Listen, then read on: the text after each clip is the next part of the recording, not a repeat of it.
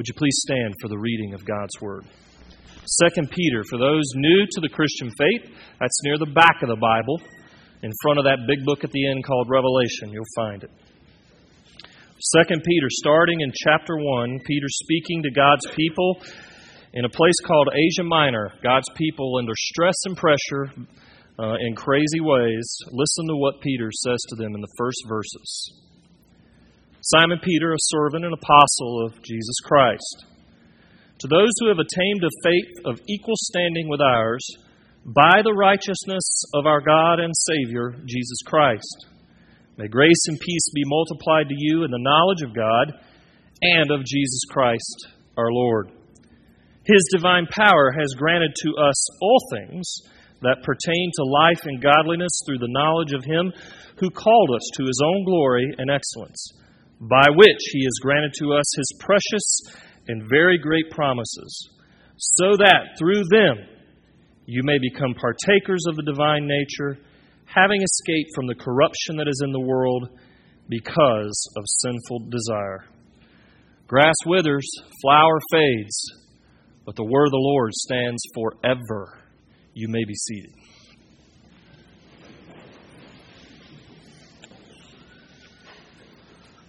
Warren Salter's yard yielded way more problems than weeds, according to Good Morning of America's Daniel Bean. Inches below the surface of his yard, Salter dug up glass, spark plugs, and even the hood of an old truck. Salter bought his home in Havelock, North Carolina, back in 2001, and by 2003 he realized things were not good with his home and his yard. Salter reports, everybody's yard is dropping. What used to be flat land the kids played on now has big sunken areas. Trees planted years ago are now tilted downhill as they sink into big holes. Cracks are showing in the drywall of homes, and Salter lamented, I get the feeling that I'll drive home one day on my driveway and with my truck and my driveway will sink down into a big hole. Now, the reason for all of this going on, they had discovered, was that their neighborhood was built on a landfill. Feeling the hurt that goes with being in that, Salter and other neighbors appealed to the city of Havelock for help, but to no avail. Havelock, the city, said they would have to deal with it themselves, and Salter recently said with a sigh that his house is settling, my neighbor's yard is dropping, we have a mess out here, it's not getting the attention it deserves to get cleaned up. So we got the remnants of a landfill, holes sinking everywhere, and no one willing to change it. What a great way to describe what is often happening right in front of us in our culture, and dare I say, even in some of our families' lives and our personal lives. Definite landfill effect. And when we face the problem of sin and worldliness in our culture, it feels like we're living on a landfill with sinkholes showing up all around. And sadly, too often the sinkholes are ignored or even celebrated. Today in 2 Peter, we're going to start this new series where we build on our studies of Romans 6 and the idea of growing spiritually through sanctification. And in 2 Peter, we're going to look at more closely at how to dive into a society, even a family, even a life, where sin seems normal. Even through sinkholes and trash showing up everywhere. Now, it's no secret that in American culture, even among our families, we're facing a kind of cultural shift where things that once seemed forbidden are now, normal. That would be actually the definition of worldliness, you might recall. Worldliness is anything that makes sin look normal and virtue look strange. And the result is it's creating chaos in our homes, in our families, in our lives, in our society. And the question out of this applied directly to the people even of Peter's day in the first century. They were stuck in this society where they were trying to live for Christ. And as a result, as they were facing resistance to their Christian lifestyles, they were asking, how in the world should we live in this world where sin is increasingly normal and virtue is strange? How do we deal with the pressure to conform? After all, we are called to live a very different life as believers. Again, Peter is writing to first century Christians who were feeling the tension to conform to cultural norms. And as a result, they were struggling with their distinctly Christian lifestyle. The culture around them was pressuring them in extraordinary ways. And so Peter writes to these Christians in an effort to open their eyes to what they have in Christ when you're feeling the pressure to conform from a very worldly culture. And today I'd like to suggest he's writing to us too, because all of us here in this room have sinkholes in our lives where we feel like we're living on a landfill.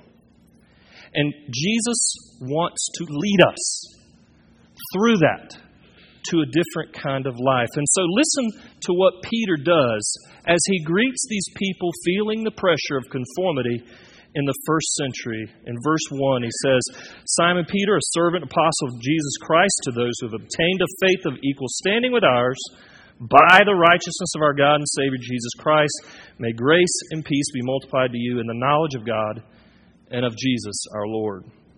Now let's stop and consider who's writing the letter first. It is the Apostle Peter, or Simeon Peter, as it says here in our text, at least in the ESV. Simeon being a more Hebrew or even Aramaic name, Peter being a more Greek name. And Peter describes himself in this unique way. He calls himself both a servant and an apostle. And I can tell you right off the bat, that is an unusual combination of words. Here's why. Very often in that culture, everybody was either thought of as one who was serving other people or the boss. But Peter uses both of these words very intriguingly, because servant is the language of slavery. It is the word that describes submission. Apostle is a word given to those who are empowered by Jesus with authority to speak on his behalf. Unlike anyone else in the church, apostles have this unique ability to speak with the authority of Christ. In other words, with authority. So you got here the language of submission and the language of authority.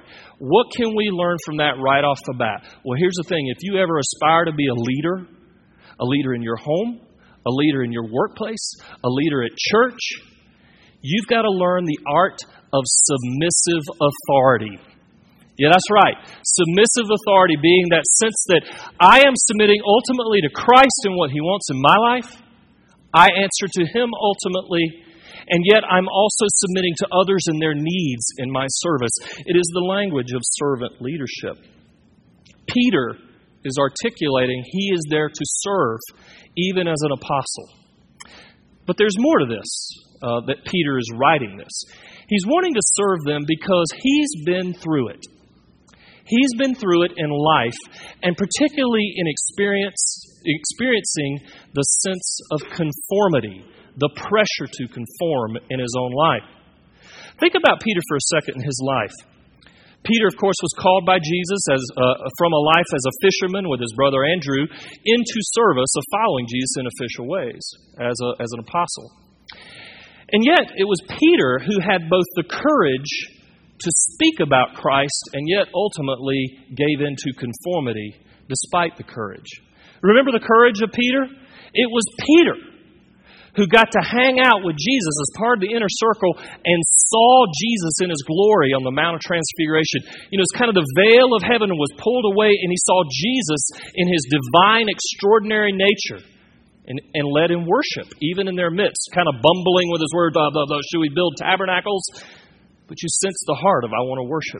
It was Peter who in Matthew 16 said, when everybody else was kind of thinking in their head that Jesus might be the Messiah, it was Peter who finally said, when Jesus said, who do you think I am? He said, you are the Messiah, the Son of God. He had this great courage to speak what was on his mind. and what he really believed about Christ. Now, of course, many of us know that Peter does come across in the Gospels as one who speaks his mind. No offense to my New Yorker friends, but he was a brash, direct, kind of bring it straight to you guy. It's really refreshing. Actually, you know what Peter's thinking. Sometimes that's really good. Sometimes it's not so good. In fact, sometimes Peter would get brash with Jesus. He would say to Jesus at one point, not only are you the Messiah, but then when Jesus says, I'm going to suffer and die, he's very uncomfortable with the idea of Jesus suffering. So what he does is he says, no, Jesus. He rebukes Jesus, said, no, you can't do that. That's not good. Now let me tell you, a good thing as a Christian not to do is to rebuke God. That's just a bad idea, to talk to Jesus, the Lord, and say, your way of doing things is just not working. Nevertheless, he did that. And of course, later on, as Jesus is right before his passion, as he's approaching the cross in Jerusalem, one night, Jesus predicts all his disciples would end up forsaking him, running away from him. And you know the story. Peter says, among all of them, he says, no, Jesus, I'm not going to deny you. Now, all my loser apostle friends here, they might leave you, but never me. I'm for you. I'm right here. And within 12 hours, as many of you know, Peter actually denies that he knows Jesus 3 times. Even the third time, cursing in his language, like, you know what? I don't know. I don't know him. So, Peter knew this idea of courage when faced with resistance, but he also knew what happened when under pressure and seeing what was going to happen to Jesus in his death, how he gave into conformity. So this man gave in. Now, the extraordinary thing about Peter's story is it doesn't stop with his denial. Jesus had told him, even before his denial, that he was praying for him as Satan wanted to sift him. But he also tells him an interesting thing. He tells him that, Jesus goes on to die on the cross for him and his sin, and then he's resurrected. And who of all the apostles does Peter name at his resurrection when he speaks with the women who are there at the tomb? Peter. He calls him out, go tell Peter I'm alive. And then later on he meets with Peter and he asks him those 3 penetrating questions. Peter, do you love me? Do you love me? Do you love me? Matching up, of course, with the 3 denials that Peter gave. So what I'm saying is this. Though Peter proclaimed kind of this proud life of I'm the strong enough to handle it. In other words, he knew human strength. Peter also knew human failure and darkness and sin, rejecting his own Lord in just a blatant way. And yet the same God, the same Christ who called him, comes into his life and redeems him. He redeems him. It's an extraordinary story. He is redeemed by the grace of Jesus Christ. He knows redemption. And the result was he was a changed man. Peter's life was changed so that he would go and boldly proclaim the gospel to Jews who got mad at him, beat him up, imprisoned him. He would go on and bring the Gentiles into the church, which was not exactly a popular thing with the Jews of the time. And we have to ask, what is Peter's story, under pressure, facing conformity, got to do with us? What has Peter's redemption got to do with us? Well, everything. David Helms says it this way, you can fall in this world, but by the grace of God, you can still finish well. Too often we see our lives as ruined, as stained, as broken, never be the same. But don't you understand that in your darkness and your brokenness, even in the moments of conformity, God wants to pull you out of that into a different life, into something beautiful. The believers that Peter spoke to in our text and in his time really needed to hear this. They were believers likely in Asia Minor, like he wrote to in 1 Peter, and they were facing serious cultural pressure. Number one, Their religion was growing like wildfire in the Roman Empire. And while it was popular among them, it wasn't popular among all the Greco-Roman gods. You see that through Acts, the book of Acts. People are regularly pushing back on them, getting angry at them. And they do not like not only what they believe about Jesus, but they didn't like their lifestyle. Even more, even worse, Peter is writing this letter at the end of his life while he's imprisoned. And you know who the emperor was while he was in prison? It was Nero. For those of you who don't know history, Nero was one of those Caesars who was a few bricks short of a load. He didn't have it all there, and he was a violent man. And as a result, he oppressed Christians intentionally and blamed the problems of the Roman Empire not on himself, but on those Christians who were taking over. You can understand with all this going on, the pressure was on with Christians, and the spirit of conformity seemed like a really attractive option when people don't like you. So what does Peter say to remind the Christians at the very beginning of this, right in this text? Well, look at verse 1. He says, "To those who have obtained a faith of equal standing with ours by the righteousness of our God and Savior, Jesus Christ." He gives them three truths right here, automatically. And the first truth is this. He tells them that they are those who have obtained a faith of equal standing with ours. That is, the apostles in this case. Now, why is he saying this? He is really pointing out that the faith they have, that is the content of what they believe, and really the way they cling to Christ by faith, is the same kind of faith that the apostles have. They live in a world where they are being ostracized. Peter is saying, but God is bringing us in, and we are of the same faith. I mean, think about that.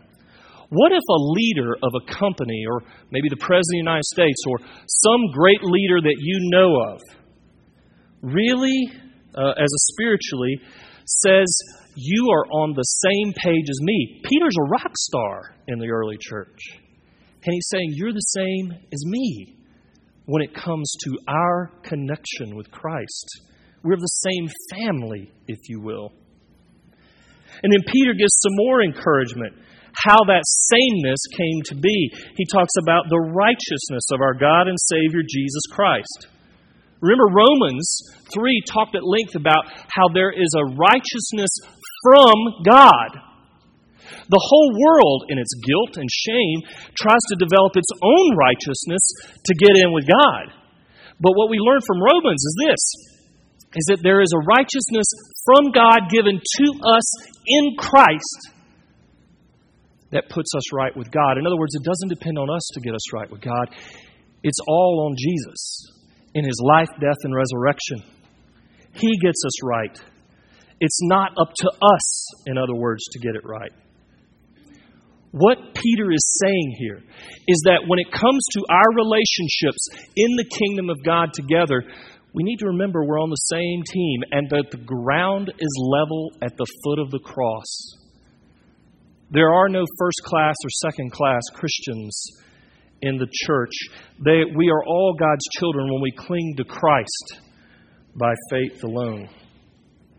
There is a third truth here in our text, and it's a subtle allusion, but man, it's just so worth talking about for a moment. He talks about how this righteousness is of our God and Savior, Jesus Christ. You see that little language there? Isn't that interesting? Of our God and Savior, Jesus Christ. He's calling Jesus God. He's actually saying, this is no ordinary Savior, and Savior figures are regularly coming up, both outside of the church and inside of the church. Now he's saying, look, Christ Himself is the one true Christ that we seek. Now, why is this important that he says of our God and Savior, Jesus Christ? He is talking about what every letter writer in the New Testament is getting at. Jesus is the one Christ, the only Lord. You see, the question in that day was, when we talk about God, which God are we talking about? Because everybody talks about God. Which God are we talking about? But you know what our question is in our day? It's not which God are we talking about. Now it's gone to another level in our pluralistic, latent Christian culture. Which Christ are we talking about? Which Jesus? Because we live in an age where Jesus is not less popular, He's more popular. He's on the page every year of Newsweek, Time Magazine. He's in articles everywhere, people trying to reconstruct who He is. And we need to get to the point of asking regularly, when you talk about Jesus, my friend, which Jesus are you talking about? The one of the Bible or the one of someone's imagination? The one of history or the one that people want to make in their own image? Very important points for our time. Peter knew the believers that he wrote to were struggling with a picture of which Christ to follow. So he expresses his wish for them to focus on the Christ in verse 2 of our text. Look at what he says. Here's a wish, a blessing that Peter wishes for them. May grace and peace be multiplied to you, he says, in the knowledge of God and of Jesus Christ our Lord. While these Christians are under pressure to conform, what does Peter want for them in their temptation? Does he want them to feel better? May you feel better. May you actually have more relaxation in your life. Well, certainly he would want some of that for them.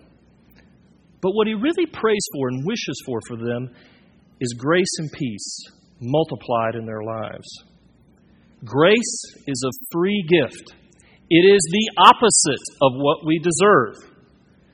And in this case, he is wishing upon them this free gift in at least three ways. When we talk about grace, and we use that word a lot in our kind of church, we're saying three things. We're talking about the love of God towards us as our Father and we as children. He talks as well about the grace of Jesus Christ coming through Him. That is how His life and death and resurrection gives us forgiveness, gets us in with God, and empowers us to enjoy real relationship with God. But He also wishes for them peace. Peace being the work of the Holy Spirit in our hearts and bringing order to the chaos of our lives. That's what Peter is wishing for them. And he says what's incredible about this, he wants it multiplied in their lives. This is another key thing.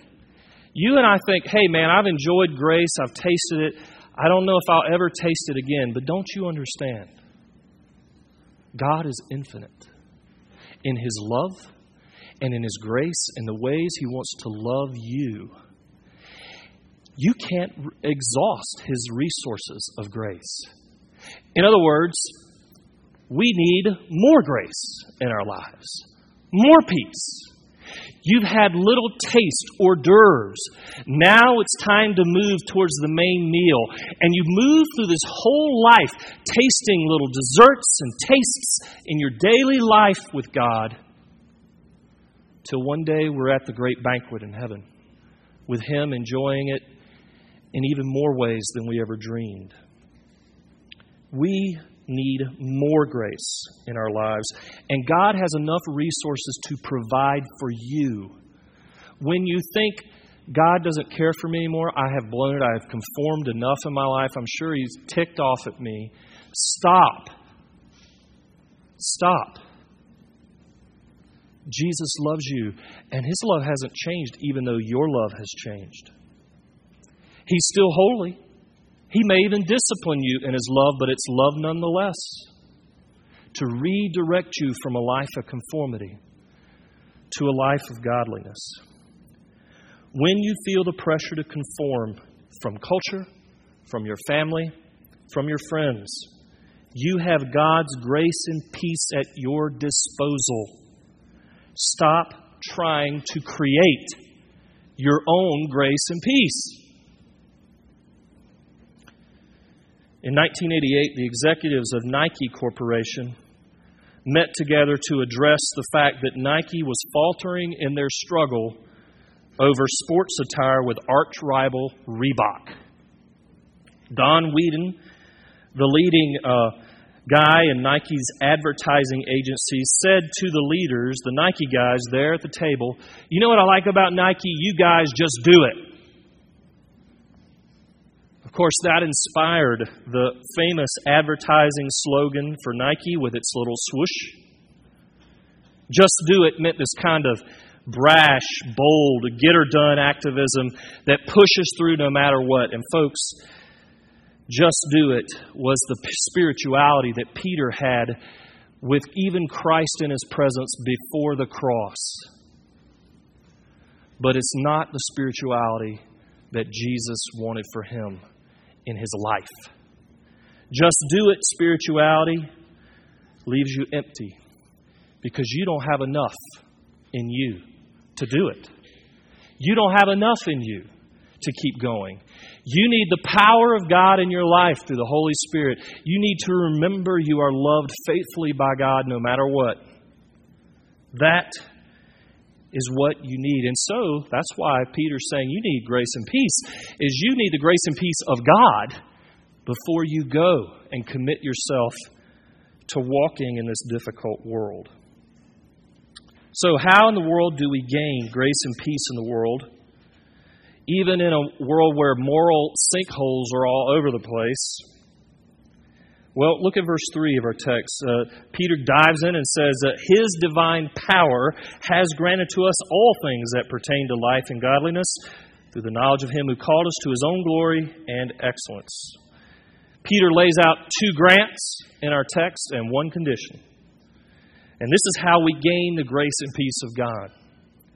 He says in verse 3 that Christ grants us all things pertaining to life and godliness.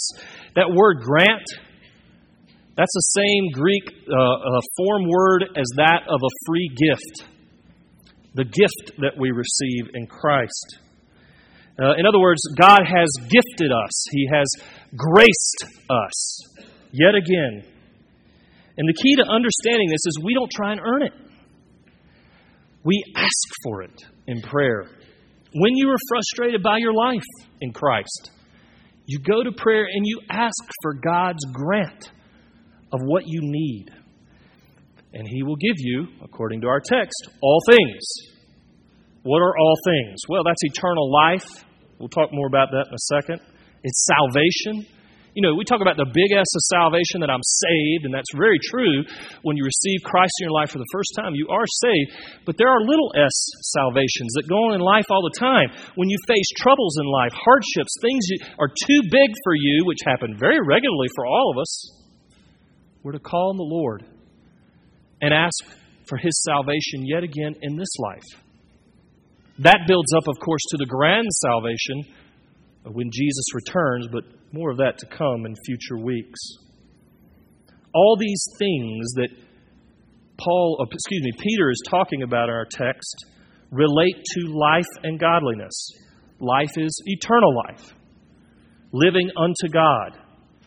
When he talks about godliness, he's talking about the quality of living unto God, that we reflect the glory of God. We are image bearers remade in Christ to reflect the holiness of God, the goodness of God, the character of God in the way we live. And then he concludes with this vision of excellence. You know what that word for excellence is? Virtue. That's the way the Greeks use this word, is to describe virtue. That's a word we don't use anymore. We sometimes talk about character in people's lives, and we want to see character in people. But virtue is something bigger. Virtue is a life that makes an impact because of character. A life that makes a difference. That's the first thing God has granted us. All things. All things in the Spirit to live this way. But there's a second thing He's granted us, and it's in verse 4. It says He's granted us His precious and very great promises. Promises. Now, I know some of us, the skeptics in our midst, say, oh yeah, promises. I've heard promises before. I hear them in my marriage, hear them from my boss, hear them from politicians. I've heard it, and how often do people come through on their promises? Well, here's what I tell you. There is a God who keeps His promises. And the Bible is full of promises where God comes through them. In fact, that's one of the forms of the promises, is that God says, I will do this, and He comes through. Supremely, He does that in Christ. Now, here's the interesting thing. When God makes promises, He does it on His timetable, not our timetable. That's where we often struggle, is we hear promises of God, and we think, when is He going to come through? But that's part of the promises He's talking about in our text here. These very great promises include those of what God will do in the future. God has done things and come through on His promises in the past, but He will come through in the future. This is the language of hope. Of hope. Hope of what is to come. What God will do. When God makes a promise and says, I will do this for you, He will come through. I found a great quote from William Gurnall. And he says, the promise is God's love letter to His church, where He opens His heart and tells her all He means to do with her. Faith embraces the promise here and now, believing that God will come through because He comes through over and again, especially in Christ. But hope looks forward to how God will come through on the promise. Gurnall puts it this way: faith, if you will, is taking the promise and internalizing it in your soul now, what the Word of God says. Hope is opening the window of your house and looking out with expectation, longing for God to fulfill His promise. That's what we are called to live in. That kind of hope in the promises of God. And these promises, what they do is they embolden us. They embolden us to conform to Christ-likeness. Let me explain. When you and I feel the pressure like the landfill is about to fall through, when things seem to be collapsing, we get afraid. And you know what happens is we start to look forward. And when we look forward, when the landfill seems to be falling all around, we are afraid that when we look forward, our future is dark and God is not there. You know what they call that in the Bible? It's called worry. But when you live in the promises and you listen to God's Word and what He says, what happens is you actually start looking in the future with God's promise affecting what you see. You look forward and see God waiting there with His promise, which will be fulfilled in His time for you. This will change you in how you handle life now. When you look forward with hope in Christ, with the promises feeding that hope, it changes how you handle life now. If you're looking forward and see darkness and God isn't there and worry, then you start running around, I got to fix it. But when you live with the hope of God bringing His salvation in His time and His way, that'll change the way you act upon your relationships, your job, your future, dare I say, your death. Jesus calls us to this kind of life. Peter is highlighting, hey guys, live in the promise of God. Dwell on all the times God says, I will do this for you. And you know what the number one promise in Scripture is, right? You ready? I am with you. That's what God says. I'm here. You may not feel it sometimes, but I'm here. And then right beside it is another one. I will be with you. You look out in time, when it think it's going to be dark and this doesn't look like it's going to have a happy ending, I'm there. I'm there for you. That is the hope that He gives us. And with I am with you and I will be with you, He regularly says, do not fear. If you struggle with hope, if you look all around at cultural decay or your family mess, even the normalization of sin, the injustices that you experience in your life and in your career, ask these questions. What is true about God right now? What's true about Him? And then ask, what has He promised to me? To us. In other words, what's going to be true then? And then go to this spiritual exercise. I like doing the spiritual exercise, just so you know. When I get worried, and I do get worried, yep, I struggle with that. I go to, what if I died today? That's the worst thing that could happen, right? Is if I die. That would be the hardest thing in the world. That's probably number one thing that people fear. What if I died? Well, gosh, then I would be with Jesus in heaven and have more riches than I could dream of and be in the very presence of God and see His face. This has a happy ending no matter what, because of Christ. Jesus is waiting for us to trust Him and His promises, to grab a hold of all things that He has granted and enjoy them. But my last application comes out of our text, and this is a key condition to enjoying what God grants. Verse 3 and verse 2 and verse 8 talk about enjoying the grace and peace of God in the knowledge of Jesus. Did you see that little phrase? This is a crucial condition to enduring the challenges to conformity in our time. You must know God. You must know Jesus Christ. In John 17:3, Jesus prays to the Father, and He says, "This is eternal life, that they may know You and Jesus Christ, whom You have sent."